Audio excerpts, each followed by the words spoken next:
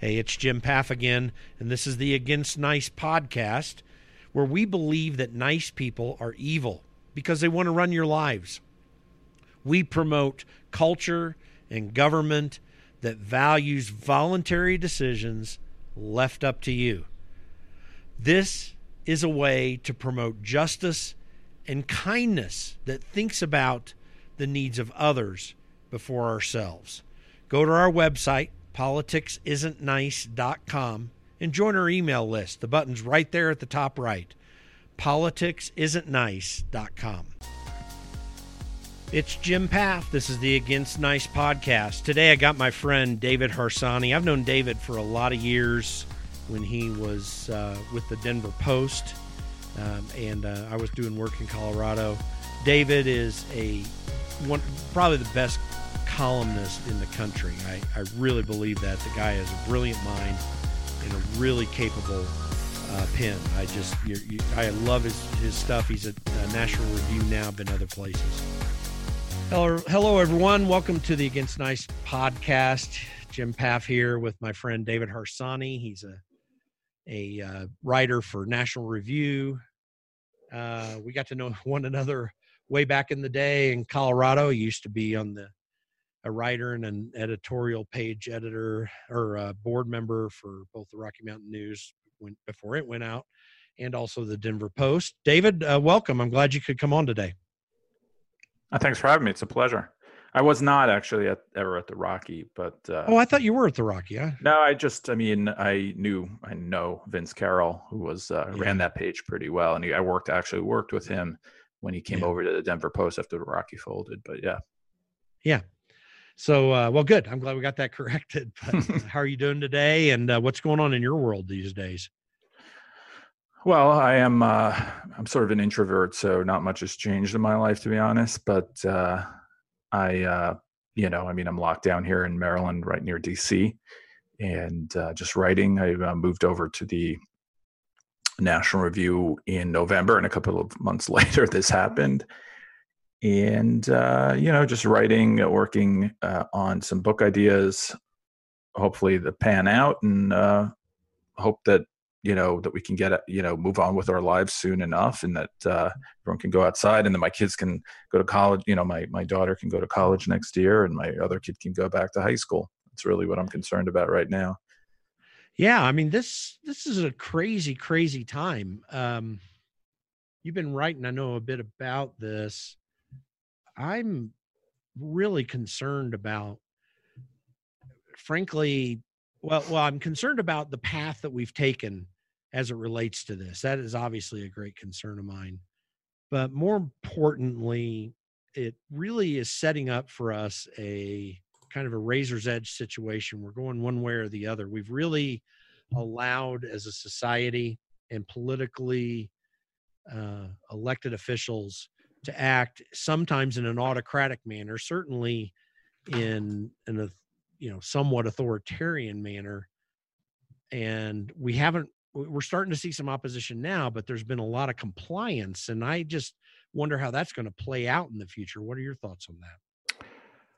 Well, you hit on a number of topics there I think are important. Like, first, let's talk about the social distancing and the mask wearing and the self-quarantining. I was all for that, and I don't pretend to know what the best path forward is as far as the coronavirus itself goes. But I have big issues with with government compelling people to do those things, because it is authoritarian. They arbitrarily came up with a bunch of rules that we needed to follow. I think if they can convince us to follow those rules, that's fine. But once they, compel you to follow them, first of all, there's no consent of the people to do these things. If you have a short-term, executive action, a governor or whatever, that's, fine. But this is already now months, right? So I think that those kind of intrusions are no longer just emergency measures. They're actual laws that haven't been voted on, that haven't been debated, that haven't been thought about in the right way. So I'm completely against anything like that, especially when they undermine constitutional rights. the idea that someone can't protest the lockdown is ridiculous to me, because we don't need to protest when we agree with government. We need to protest when we think the government's doing something wrong. That's the entire point of it. And of course, also, I feel the same way about, stopping people from going to worship. I think that we can't put safety above all other things, because it's, we're talking about arbitrary numbers here. If there's a bad flu season, can we do the same thing? If there's a bad, winter, can we do the same thing? It's just not how a republic and a free nation should work. And it's interesting because though at first, and I totally sympathize with what the original position you took, because at first there really was there were a lot of unknowns. How will this play out? How communicable is this disease? What are the appropriate steps to take to try to thwart much of it? But I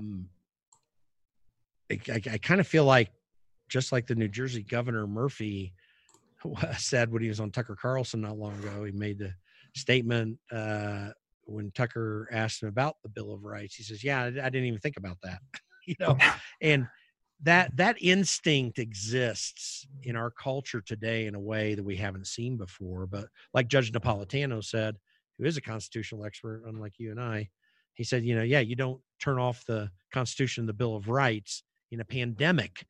How are we supposed to navigate that, though? I mean, I know how I think we're supposed to navigate that, but that brings a political dilemma that we haven't faced for some time in this country, doesn't it? Yeah, absolutely. I mean, not to pat myself on the back at all, but I think in like the first week of this thing, I wrote the Constitution isn't suspended because of coronavirus, because of people. I could already see local politicians acting in ways that I didn't like. It's interesting when you talk about freedom, and especially during a pandemic. When I say freedom, I'm just talking about just the basic rights that we all have and are protected by government, not given to us by government, which people don't seem to understand sometimes. I saw, and I forget his name right now, but he's a big MSNBC guy, and he's a Vice columnist, say something like, Americans are too freedom obsessed, and it gets in the way of getting things done, like on climate change or whatever. To me, that is an alien thought, because to me, the country exists to be free, not to get stuff done. To get stuff done, we can come together and get stuff done. Of course, it's a good thing. I'm not saying it, but the purpose of the country, the purpose of the politicians, the purpose of the lawyers and the policemen and the courts, above all things, is to defend the Constitution and the rights of the people. That's their charge. That's what the Constitution charges them with, not to get stuff done. So I think there's that mindset has crept in with a lot of politicians. Listen, I think some of them have completely good intentions and want to keep people safe. But the problem with politicians are they need to get elected, and they are by nature risk averse. And Americans shouldn't be as risk averse as they are acting right now. Again, I'm not saying go out there and kill your grandma, whatever. I'm just saying that we have to talk about this, at least in a way I think that is more that understands the balance between our economic future and the future of our kids and the future just in general, and what we're doing to the country with this one size fits all lockdown. That's is ridiculous to have across the country, I think. Well, it really is, and it's been said that politics is the world's second oldest profession, and it's much like the first. I think Reagan said that. Much like the oldest, I mean.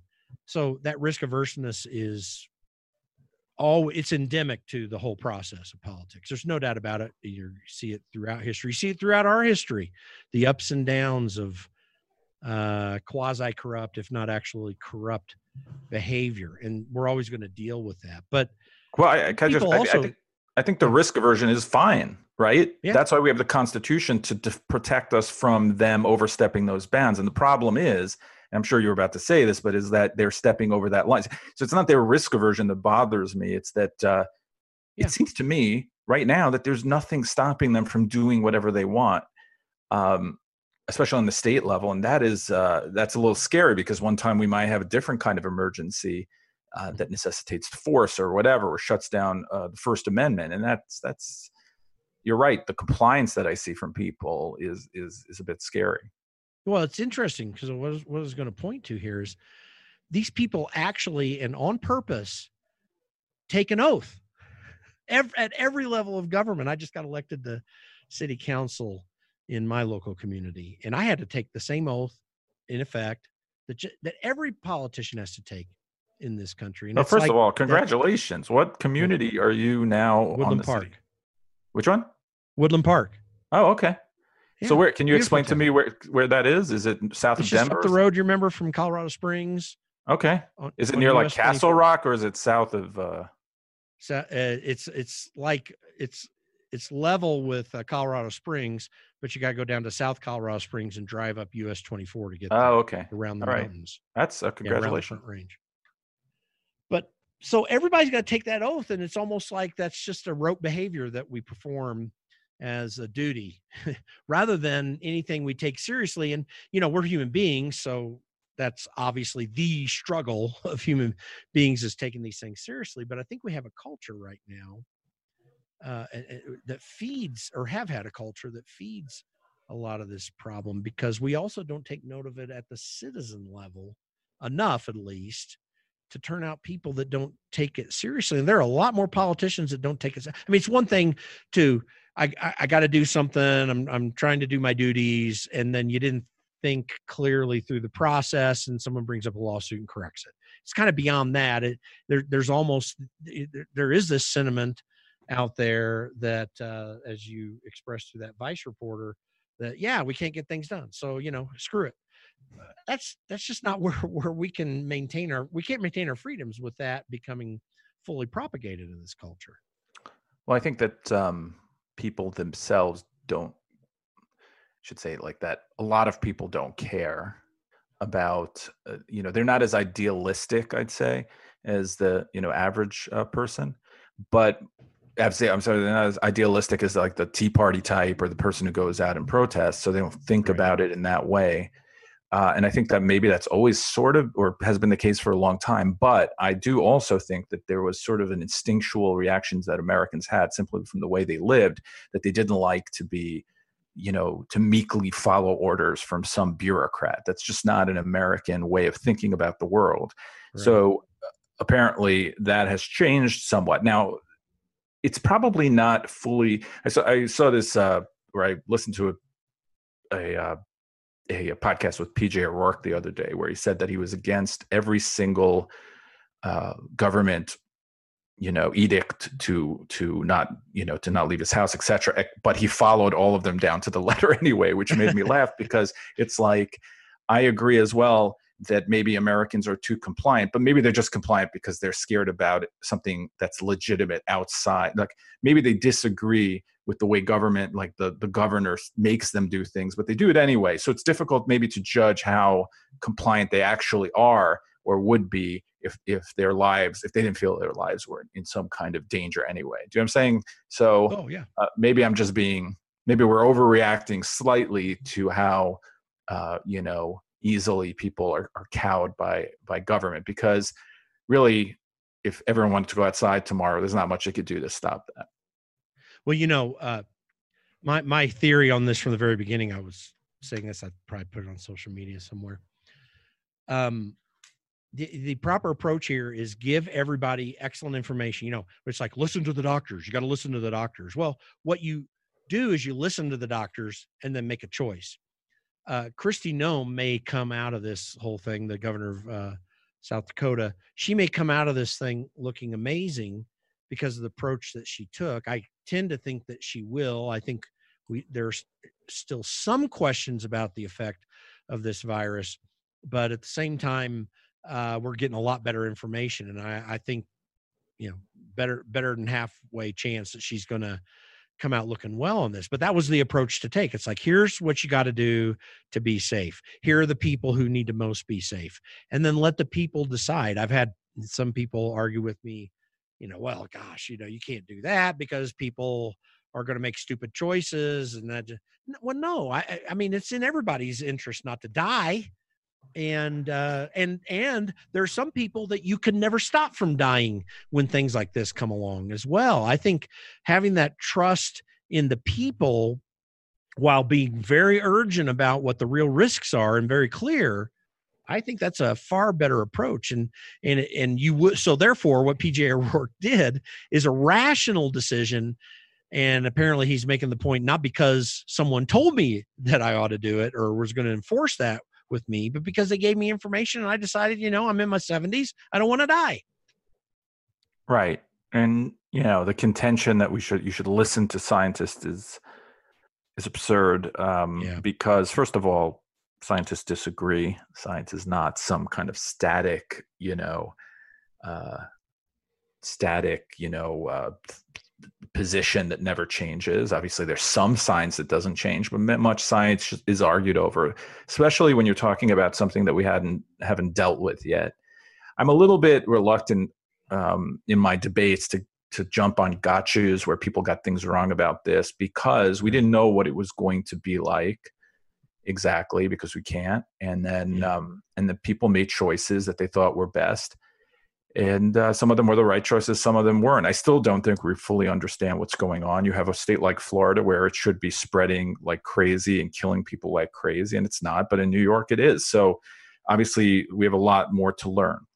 And I think that, people make choices as they move forward, as they learn more things about it. So, and also, as you mentioned, it depends where you are. So not just because the disease reacts differently in different places, but because people are different and people act differently in different places. Rural people, people who live in the desert, people who live in colder places, etc. So I think the idea initially to try to blame Trump for everything because he was supposed to sort of hand down edicts from above federally was stupid. And then they kept changing their position on whether to blame him for acting too much, too strictly from the federal level and then not strictly enough. It's like, you don't understand federalism, first of all. And secondly, you obviously don't care. You're just looking for reasons to be mad at Trump. Yeah. And I think that Trump underplayed this in the beginning in the way he should not have. I think he was trying to probably keep everyone calm, which is obviously also a risk-averse kind of thing to do. But I think he's been fine now. If you look at every country basically in the West have all essentially had to deal with this in some similar way, and their death total looks somewhat similar. Some countries do better. Germany, I think have done a lot better than people give us credit for, and other countries worse. But I just don't think that we knew what was going to happen, and it's very difficult to react to something like that. I think so.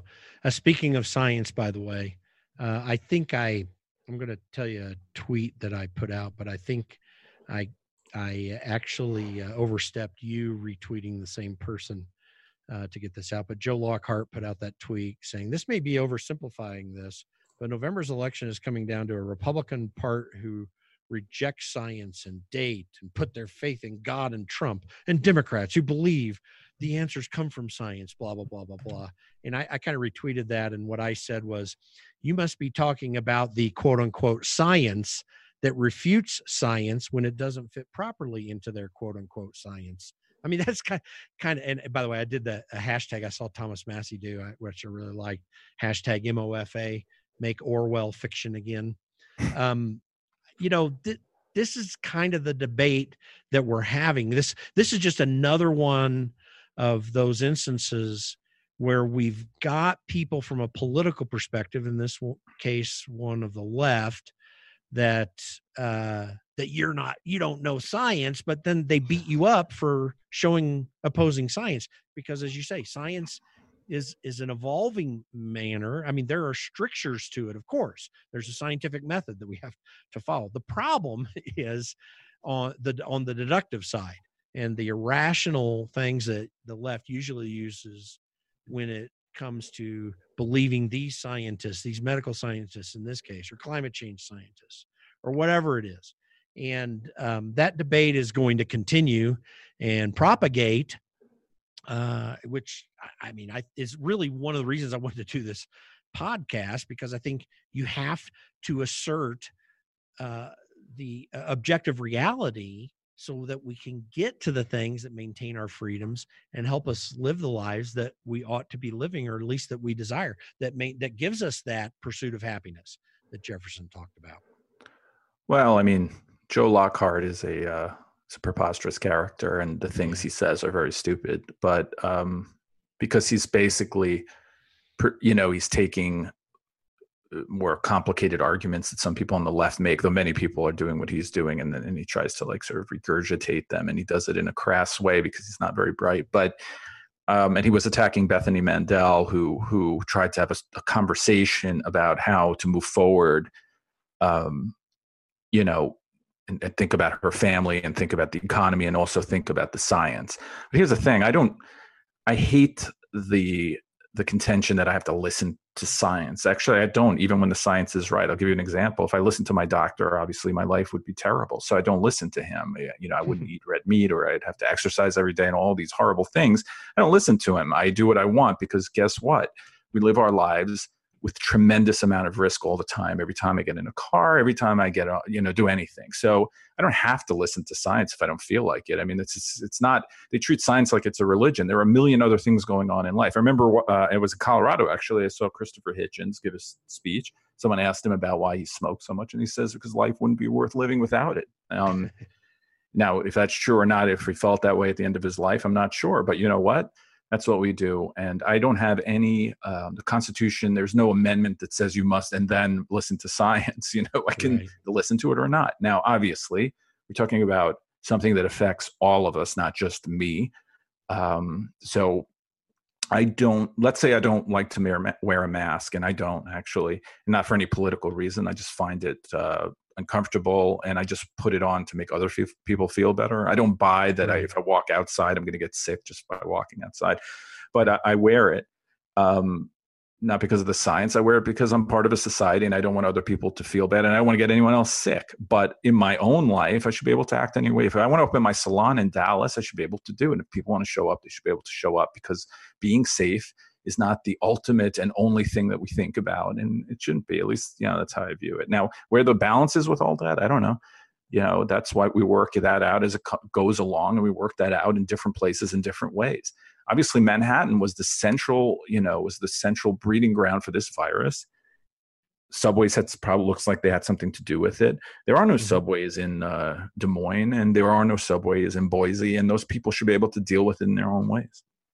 I mean, they can, obviously, but what I mean is that people shame them when they try to try to open the economy, but they don't, just quickly, Joe Lockhart types will attack Georgia, will attack Florida. Why? Because there's Republicans running those places. They want to attack California, Colorado, right? I mean, was a progressive, essentially was the most aggressive in opening up. So, probably maybe other than Georgia, and he doesn't get the same kind of anger directed at him. No, not at all. I heard a preacher one time, by the way, on this whole choice issue. He was talking about the health food craze back in the 80s and 90s when it was still developing. It's a little more mainstream now. But he was like, if I got to eat sticks and twigs, I don't want to live. I mean, that actually is an essential statement of freedom, because there is that subjective aspect of it, of what I can do. I think the real breakdown in science, to me, seems to be this. When people say you got to believe the scientists, really what they're saying is you got to believe the people that are doing the inductive process, the research and the data, and those people are experts. There's no doubt about it. That's where their real skill is. The problem is, and where the real discussion comes in, is the conclusions you come to with that. So there are many people that make irrational deductive inferences from science that even the non-scientist has a right to oppose, because that gets into this discussion of reason and appropriateness. And then there's the individual decision making that you mentioned with Christopher Hitchens. I mean, sure, he possibly died more quickly because he was a smoker. That's a possibility. I think he had brain cancer, so I don't know if exactly that was the case, but maybe that contributed to it. But he knew going into it when he was smoking, evidenced by his response at that meeting, that he was making a decision that could have negative consequences. And in a free society, we're allowed to do that. And by the way, another thing on the science, the Framingham, Massachusetts study said for decades that eggs and butter and meat were bad for you because of the fat content.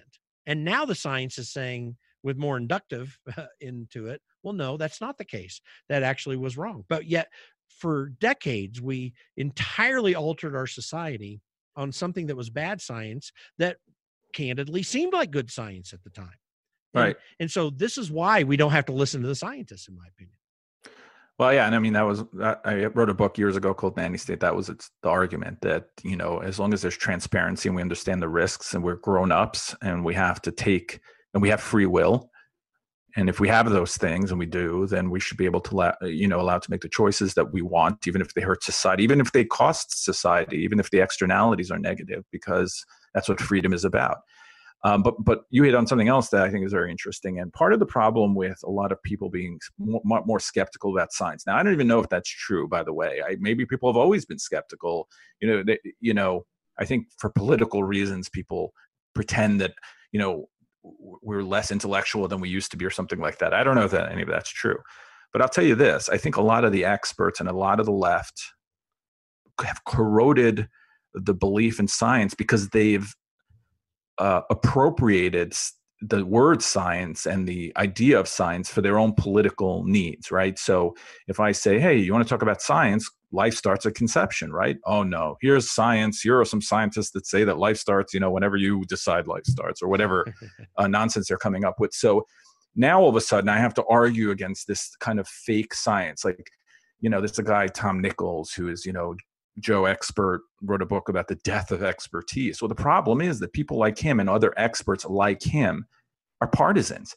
They're not actually giving us some kind of dispassionate view of the world. They're giving us a partisan view. So when people push back against that, they pretend that they're pushing back against science. It's like you mentioned, climate change. For decades now, climate change scientists have been completely wrong, basically, about everything. Now, I'm not saying they're wrong now. I don't know. I can't know, and I can't prove what's going to happen in the future. But in my mind, because I have free will and I think about it, I balance out the economic cost of what they want to do. Like, the science is not always enough. And the science has been abused so much for so long that I am skeptical of the person who wants to take away my car. I'm sorry. I feel like, environmentalism is basically the same as socialism and some sort of statism, whatever they want to do, that needs to control people. And I'm very skeptical of it for political reasons. I don't hide from that. I'm skeptical of your science because of my ideology, because ideology is part of our lives as well. Ideology is not something I just invented in the back room. There's a long history to my belief system. You know what I mean? Yeah. Same thing with Joe Lockhart saying, oh, people are going to rely on God. Good. If it gives them hope. Let's say you don't believe in God. So what? Why would you be against that? It's to me ridiculous. God is not in conflict with science. Some religions maybe, but most people can believe in science and God side by side and always have. And a lot of the great scientists were religious people as well. They always point to the few who weren't, So. I mean, Isaac Newton said I'm in his work, he was thinking God's thoughts after him. There were very serious scientists who did amazing things that pushed us forward in Isaac Newton's case, even through Einstein into the world of quantum mechanics, which has done so much for just your freaking cell phone. I mean, so yeah, these do have long histories of development, and I'm an atheist, right? So I am. Yes, I know that. But here's the thing, and I think I've written about this. I wish I could believe in God because I think that all the byproducts of that are positive. Now, obviously, people are not perfect, but the ideas you're talking about are excellent. But more than that, when it comes to America, I want everyone to believe that God gave them the right to be free, not the government, right? So. Yeah. And same thing with their outlook on life and the hope that there's something after, that there are things bigger than themselves, even bigger than their country, bigger than the environment, bigger than everything. But yet I think that I just wanted to mention that I think that this sort of sneering at God and this belief, more atheism is actually very harmful to this country. And you can see what it does in Europe. They don't have any kind of,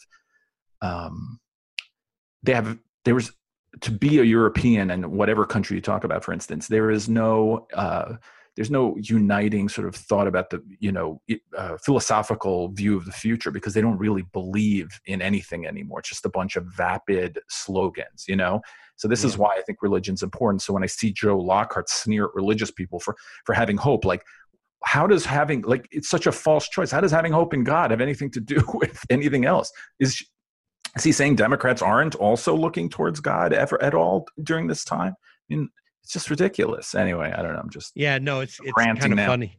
No. But it's an interesting topic. And by the way, we're friends. I'll work with you on the God thing. We'll get there. No, but A lot of people have tried. There's a great story I heard one time. Some astrophysicist says to a theologian, he says, "Man, I don't get it with you theologians. I mean, you talk about, interlapsarianism and postlapsarianism and all these technicalia around theology. And to me, it's just basically the golden rule, do unto others." And the theologian sits back for a second. He says, you've got a good point, because I mean, I feel the same way about you astrophysicists. You talk about pulsating quasars and neutron stars and all these amazing things that are happening. And, for me, I just look back and I say, it really, what it comes down to me is twinkle, twinkle, little star. It's like That is an interesting point. Yeah, we really, and everyone, no one says, if it's something easy to figure, you say, well, you don't have to talk to a theologian. They say, no, you don't have to be a rocket scientist. That's a good point. We prefer. Yeah, I am not a science or math person, right? I use the other side of my brain, I guess. But I look at a cell phone. I don't really. I mean, I'm sort of interested, and I'm kind of amazed that it happens, but I don't really know how, and I don't really care that much. You know what I mean? Yeah. So, but I do very much care about how or why, every denomination of the Christian faith, why they got to where they are, why they think the way they think, and so I imagine a scientist might not care less about those things and more about, less about the ideas of, politics or religion, and more about, even though I don't, it's a false choice, but you know what I mean? So yeah, it's like, I don't need to know how the science works. I just trust that it does.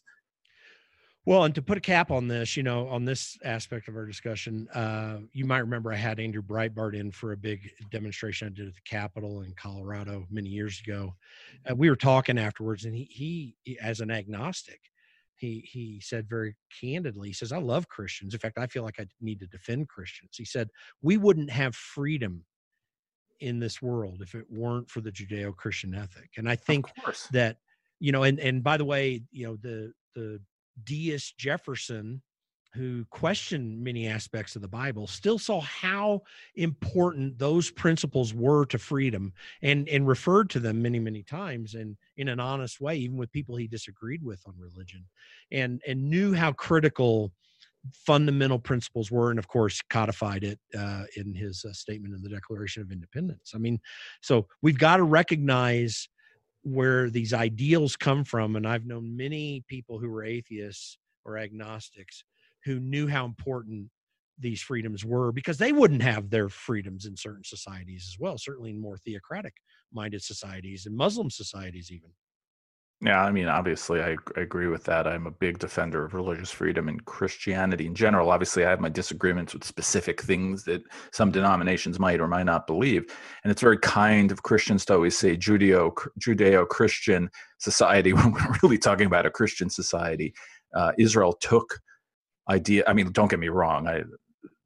Judaism is a rich history, and I'm very happy to have been born Jewish, and I think about that quite often. But it is a Christian society here that took all the best Europe had to offer, took all the ideas about God, the ideas about freedom, the ideas about individuality, and brought them here and created something amazing. If I were a Christian, I would think that this is the miracle of the world, the United States. And obviously, that sounds probably a little syrupy or overly patriotic, but I actually believe that. And Europe turned away from those ideals, and the Americans did not. So I am a big fan of religious. The more Orthodox people they are, the better, because Orthodox people actually believe in things. Listen, atheists, this is how I view it. Like, atheists are not willing to die for things other than themselves. Christians are. And I think that it's a weird thing to say, but that's an important distinction about people who believe in something bigger than themselves or don't. Now, obviously, some Christians are probably super selfish and would die for anyone else, but you know what I mean? In the ideal, it matters. And Jews too, and religious Jews as well. I mean, in fact, I don't want to go down this alley, but I think, many American liberals have destroyed and corroded the idea of Judaism and tried to make it into something different, which is liberalism, which it is not. And that's a tragedy for the Jewish people here, because again, even if you don't believe, the tradition and the customs and the things that tie you to the past are also a big part of religion and incredibly important. So when you think about Christianity, you're talking about thousands of years of thought that's evolved in some ways, but also didn't evolve in other ways that makes it so important. And that's what I think about the Constitution in a way. We can't, it's not a malleable document in the way that liberals want it to be, for a very good reason, just like religion isn't. And they're so used to making everything malleable to fit whatever they're thinking, whenever they're thinking it, that they don't understand that something shouldn't be changed. And that's why I think that you have this big fight over the importance of the Constitution, which I think that most progressives couldn't care less about in any way, unless it moves their political goals forward. And by the way, it's atheistic, whether they're atheists or not, in the sense, in the Dostoevsky sense, if there is no God, then everything is permissible. If you don't have fundamental principles that guide you, and even an atheist can believe this, it's obviously, as you do, that, if you don't have rules of the road, then it's chaos. And it's worse than chaos. It's harmful to people. It brings great harm. It brings Lord of the Flies. It takes us to Lord of the Flies in a sense, or some similar paradigm that we don't want to go to. And so we have to be thankful for these principles being solid in our country if we can reassert them and keep asserting them.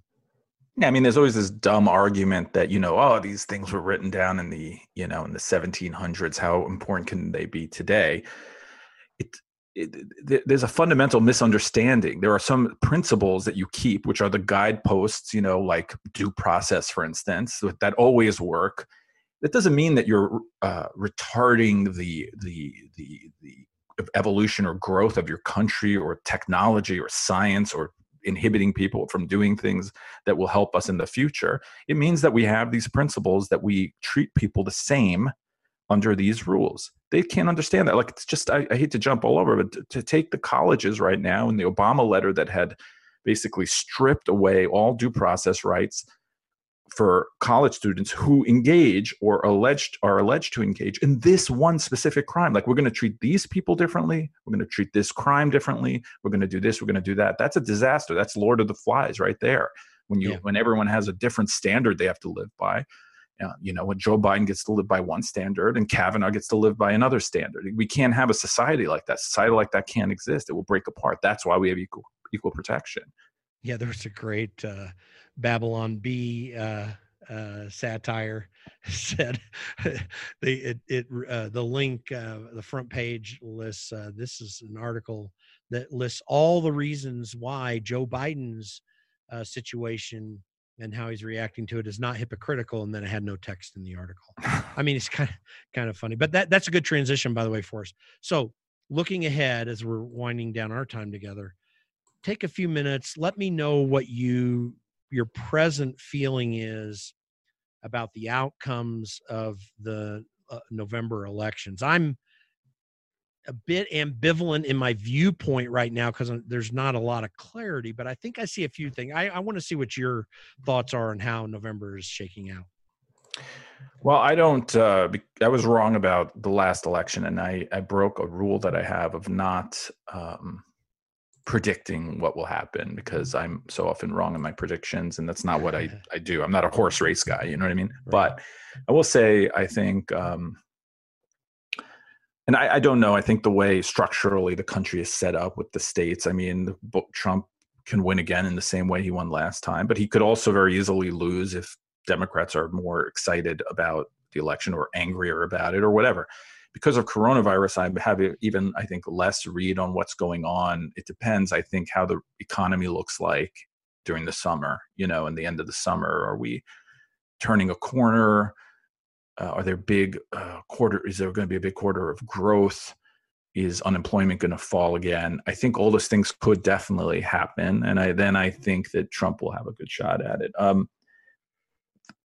Biden, though, is a terrible politician and a terrible candidate. And I'm not saying that because I disagree with his opinions. I'm saying that because he's just been terrible his whole career.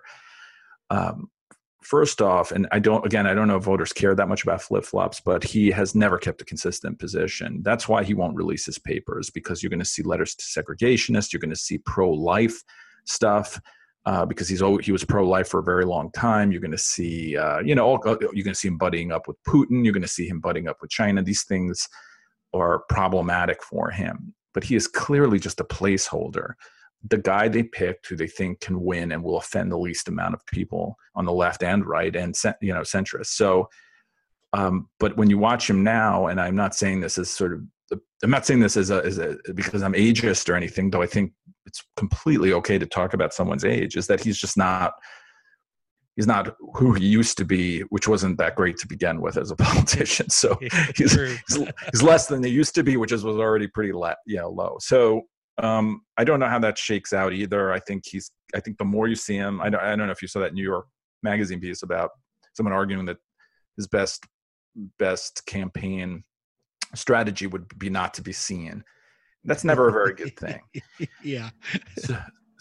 But I think that it is true. He can't remember any grandkids he has. He's just, it's just a bunch of word salads. And Trump obviously has a propensity to sometimes talk in a way that people, word salady as well. So I can't imagine what these debates are going to look like. But to me, it seems like Trump seems like he's far more with it than Biden. But, I don't know. I don't know how that shakes out either. How does that, what dynamic do you see starting to develop in the electorate? Maybe we'll put it that way, because I'm looking at, are more people just staying in this compliant mode and getting more complacent about government overreach, or evidenced by some of these various protests in various states? Are we starting to see a Tea Party-like, although it'd be a little bit different than it, but a Tea Party-like upsurge that's taking place in the electorate? What's your sense of that? I don't think there's going to be a big Tea Party movement now over this, because I think that it's going to have to end at some point soon, because most people can't do this. It's just not. I don't know how long we've been in our houses, but how much longer can it go on? Once it gets nice outside, and it's starting to in the summer, I just don't think this can continue, and I don't think it will. So I don't think that movement is going to happen. However, I do think no matter who wins, there's going to be a giant fight over the future, because I think that a lot of Democrats and liberals see this as, as they do any sort of catastrophe, I guess, or any sort of, problem, that they see it as an opportunity to change the way we deal with the world. So it's always going to be, everything's going to be about coronavirus and how we need to do this, we need to do that, we need to grow the government. If Biden won the election, I think there would be a big blowback against that and him.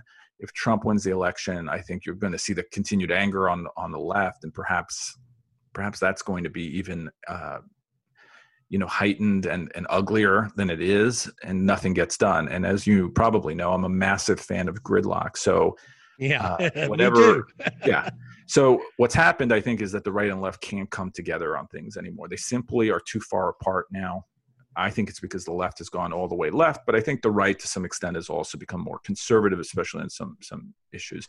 So because they can't do anything and they can't get anything done, I hope that federalism starts to work better in this country. I mean, that's my positive outlook, or hope that there'll be more federalism and states will do the things they need to do.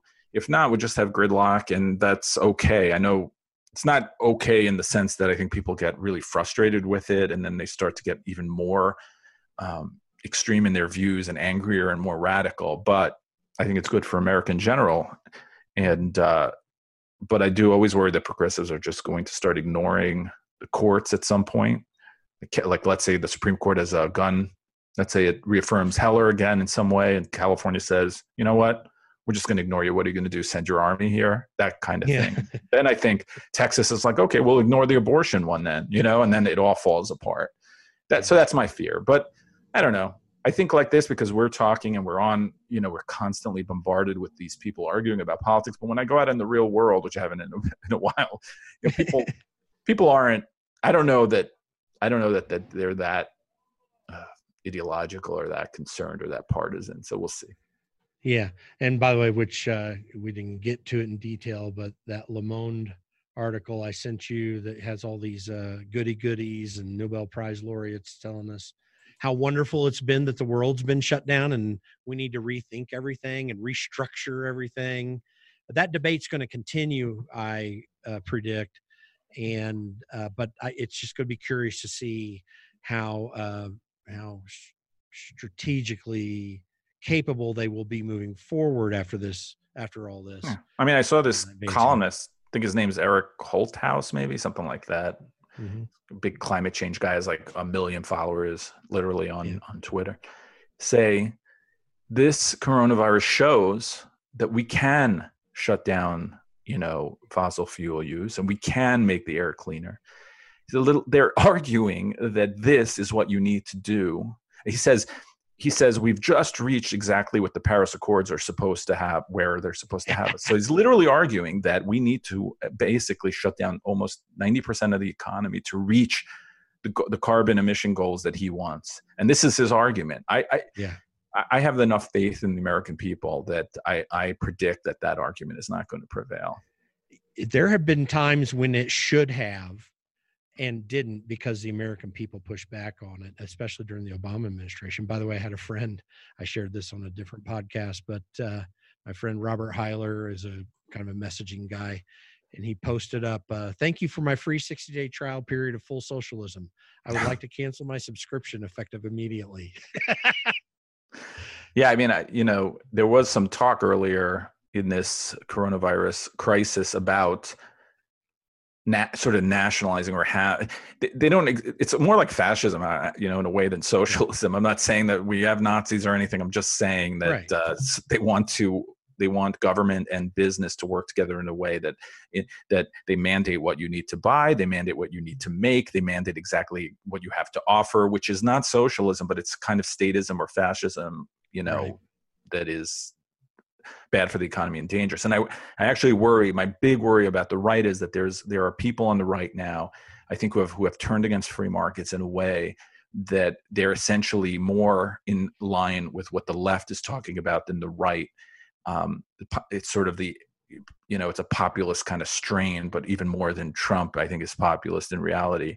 That is dangerous, because you're going to have a lot of them, these sorts of senators agreeing, or congressmen agreeing with the left. Well, and by the way, I heard Senator Bill Cassidy talking about his bill, another bill to throw out more money, and he says, "Yeah, we need to do this to help jumpstart the economy." And I'm like, "Are we all Keynesians now in the Republican Party? What the heck's up with that?" Well, but because I would push back on that with you, just if we have time. I don't know, but is that this is different than like the recession, than a cyclical economic recession, because this was actually forced on the American people. So if the government is going to force something on the American people, I don't view the money they're giving us as a stimulus, because it's not. Look at the economy; it's not a stimulus. But I do view it as a rescue, and I think that they should rescue us in this situation. But generally, of course, I agree with you, and that when pushing money into the economy is not the best way to grow it, certainly to stimulate it. But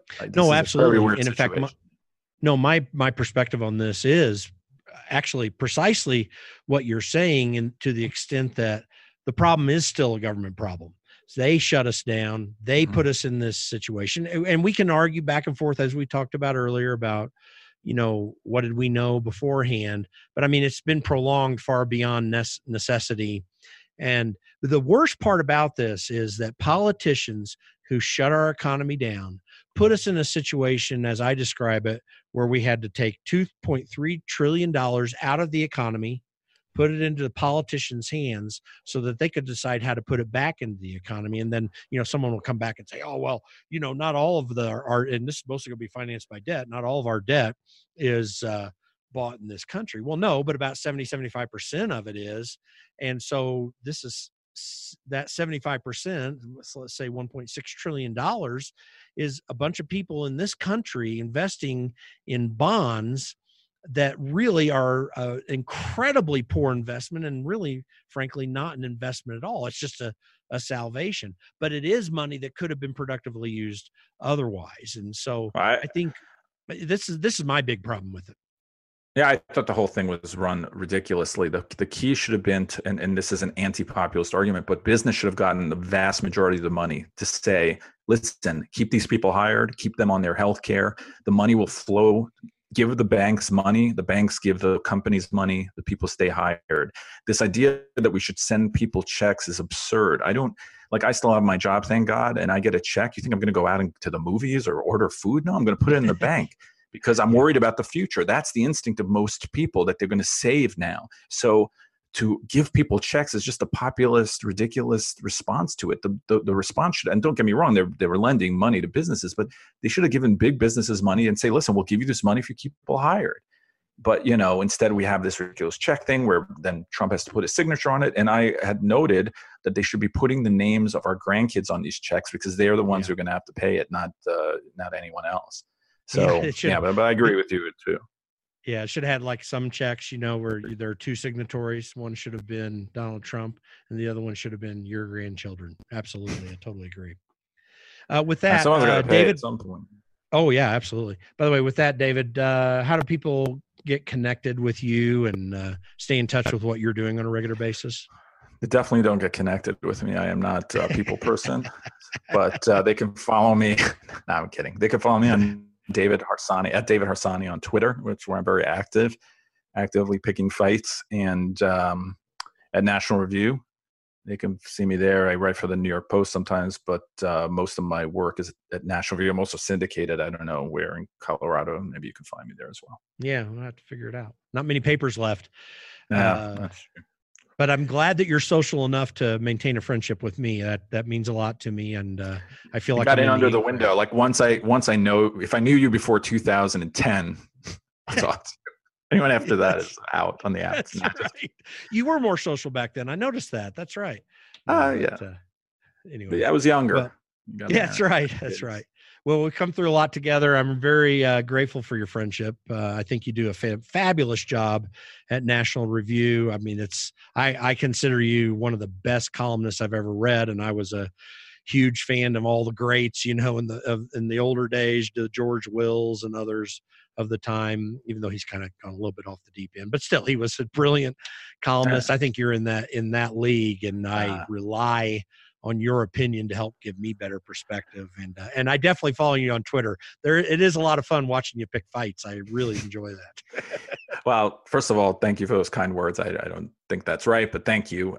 But I do enjoy Twitter a lot, actually, because I do get to pick fights with people who typically wouldn't be available to me. You know what I mean? I mean, I could hit them in a column, but I wouldn't get to interact with them. Right. And I think I'm lucky that I get to do that. Yeah, we diss on social media a lot. I think there are definitely some negatives, but there are also a lot of benefits, I think. Oh, yeah, it's a cesspool for the most part. But, I mean, when you have a blue check mark or a decent amount of followers, people feel compelled sometimes to answer you. So this is going to sound, I don't have a huge ego or anything, but sometimes I feel like I speak for a lot of people who aren't getting answers from bigger names. Obviously, most people just ignore me as well. But I think that's the nice thing about, because I know that our time is over, but there's no debate anymore, right? There's just drive-bys. They'll drive by and mock you for something and then not debate you. And I actually enjoy the debate, and I've always liked to debate, but I feel like that's not happening anymore. You don't even have dueling columns debating anymore. You just have people speaking to their tribe. And that, I think, is something that's happened that is not positive because of social media. No, I agree. And we should pick that up sometime, maybe in some future podcast. That'd be an interesting discussion as well, among other things. But appreciate your joining me. And I know everyone is going to be greatly benefited by your comments and all that you've been talking about. And again, folks, go to nationalreview.com. Also at David Harsanyi, Harsany, but I'll have that on the podcast notes in case you need it, and definitely hook up with him there. David, thanks for joining me today. I really appreciate it. Anytime. Thank you. Thank you for joining us today on the Against Nice podcast. And again, before you leave us, I just want to ask you, connect with us on our email list and our social media. Go to politicsisn'tnice.com. Click on the Join Our Email List button. We'll get you information related to what we learned here today, but also other information that we're finding out along the way. It'll be a great resource for you. You can also go to our Facebook page, facebook.com/Against Nice, and our Twitter page, @Against Nice. Go check us out there, and we look forward to talking to you, getting your feedback finding out more from you. Thanks. Have a great day.